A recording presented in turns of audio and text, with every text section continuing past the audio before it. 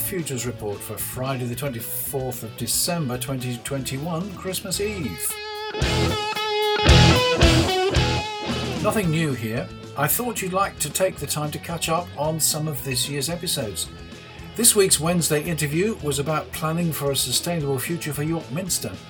Before that, we had Neutral or Net Zero, Good Wings, Net Zero Travel, Certified Greenwash, A Chicken Can't Lay a Duck Egg, Getting Warmer, Food, What a Waste, Vox Pop, Real Words from Real People, Green Jumpers and Tales from Mother Earth, COP27, Here We Come, Time for the Oval Economy, How Green is Green, Bring Me Sunshine, Last Chance Saloon, the Wednesday interview with the World Cement Association, COP26, The Big Issue, Water Made to Measure, and a podcast in a pear tree.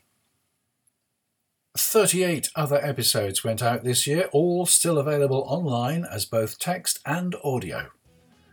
I'm planning a final Wednesday interview on the 29th of December, but this was episode 377 of the Sustainable Futures Report. I'm Anthony Day.